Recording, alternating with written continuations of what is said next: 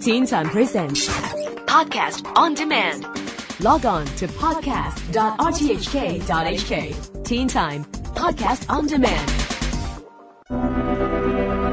Welcome back to the Teen Time Science blog. I'm Neil Chase. Next week is set to be a very important time in space travel, as the very last Space Shuttle mission is due to head into orbit for one final time. So this week on the Science blog, I'll be looking back on the achievements and failures of the Space Shuttle program and what the future holds without it.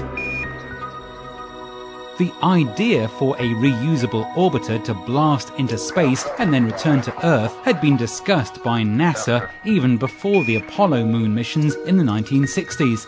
Take off vertically like a rocket, take a payload into space, and then land horizontally like an airplane. It sounds easy, but of course was anything but easy.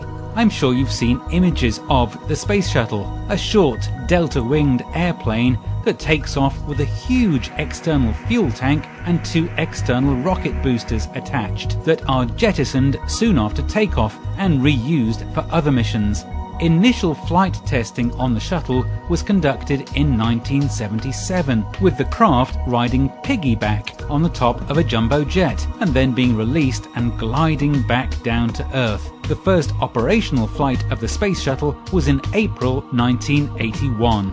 There were 5 space shuttles built: Discovery, Atlantis, Endeavour, Columbia and Challenger. Also a 6th shuttle, Enterprise, was built, but just for testing purposes on Earth. The first mission was a great success, and in the next few years there would be a shuttle launch every month or two.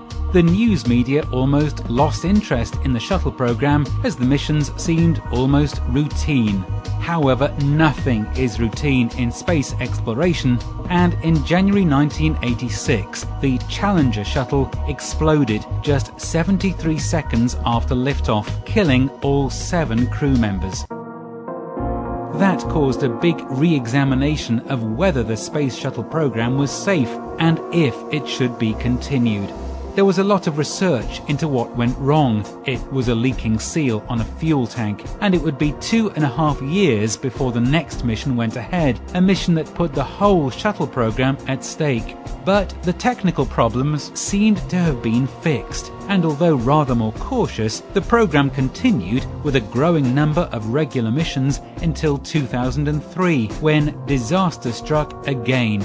The shuttle Columbia disintegrated during re-entry through the Earth's atmosphere, killing all 7 astronauts. The program was halted again, whilst the causes of the disaster were investigated. The problem was due to the heat-shielding tiles on the bottom of the craft that are essential to protect the shuttle from the tremendous heat during re-entry.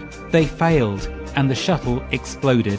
That accident probably put an end to the long-term future of the shuttle, as although it did resume 2 years later, in 2005, the safety issues of the Space Shuttle program, along with the huge expense, were deemed too great, and a retirement plan for the 3 remaining shuttles was decided upon. That has been delayed, but the final flight is due to take place on the 8th of July. After that, the shuttles will be cleaned up and given to different museums around the United States.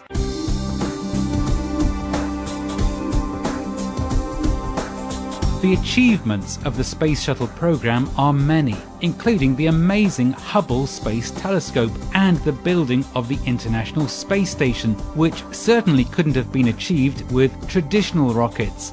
Our understanding of space has increased with every launch, along with the acceptance that space travel is a very dangerous thing. It's costly too. Each shuttle mission costs around $450 million, and to develop and maintain the program over the years has cost about $170 billion. Sadly, there is no immediate replacement for the Space Shuttle, and so for the next few years, astronauts heading to the International Space Station will be relying on Russian Soyuz rockets taking them into orbit. It is hoped that commercial companies will be able to service the space station after that, and for other missions into lower Earth orbit too. although the future of NASA is safe with ever-tightening budgets and a preference to spend on programs on Earth and not in space, plans for a reusable replacement for the shuttle are not even on the drawing board. Space travel is unbelievably expensive, and politicians have other priorities these days. The Space Shuttle program has shown us the huge potential of space travel, along with the inherent dangers too. It is inevitable that man will head back into space at some time in the future, and only by doing that will our knowledge of the greater unknown be realized. We have no idea of all the things we don't know about the universe yet. The shuttle has changed the future of space for mankind, even if we are not sure when the rest of that future will resume. So if you do see the launch, and hopefully the landing too, of the final Space Shuttle mission this month, just remember what a huge achievement it was, and appreciate the amazing legacy it has left for everyone on planet Earth.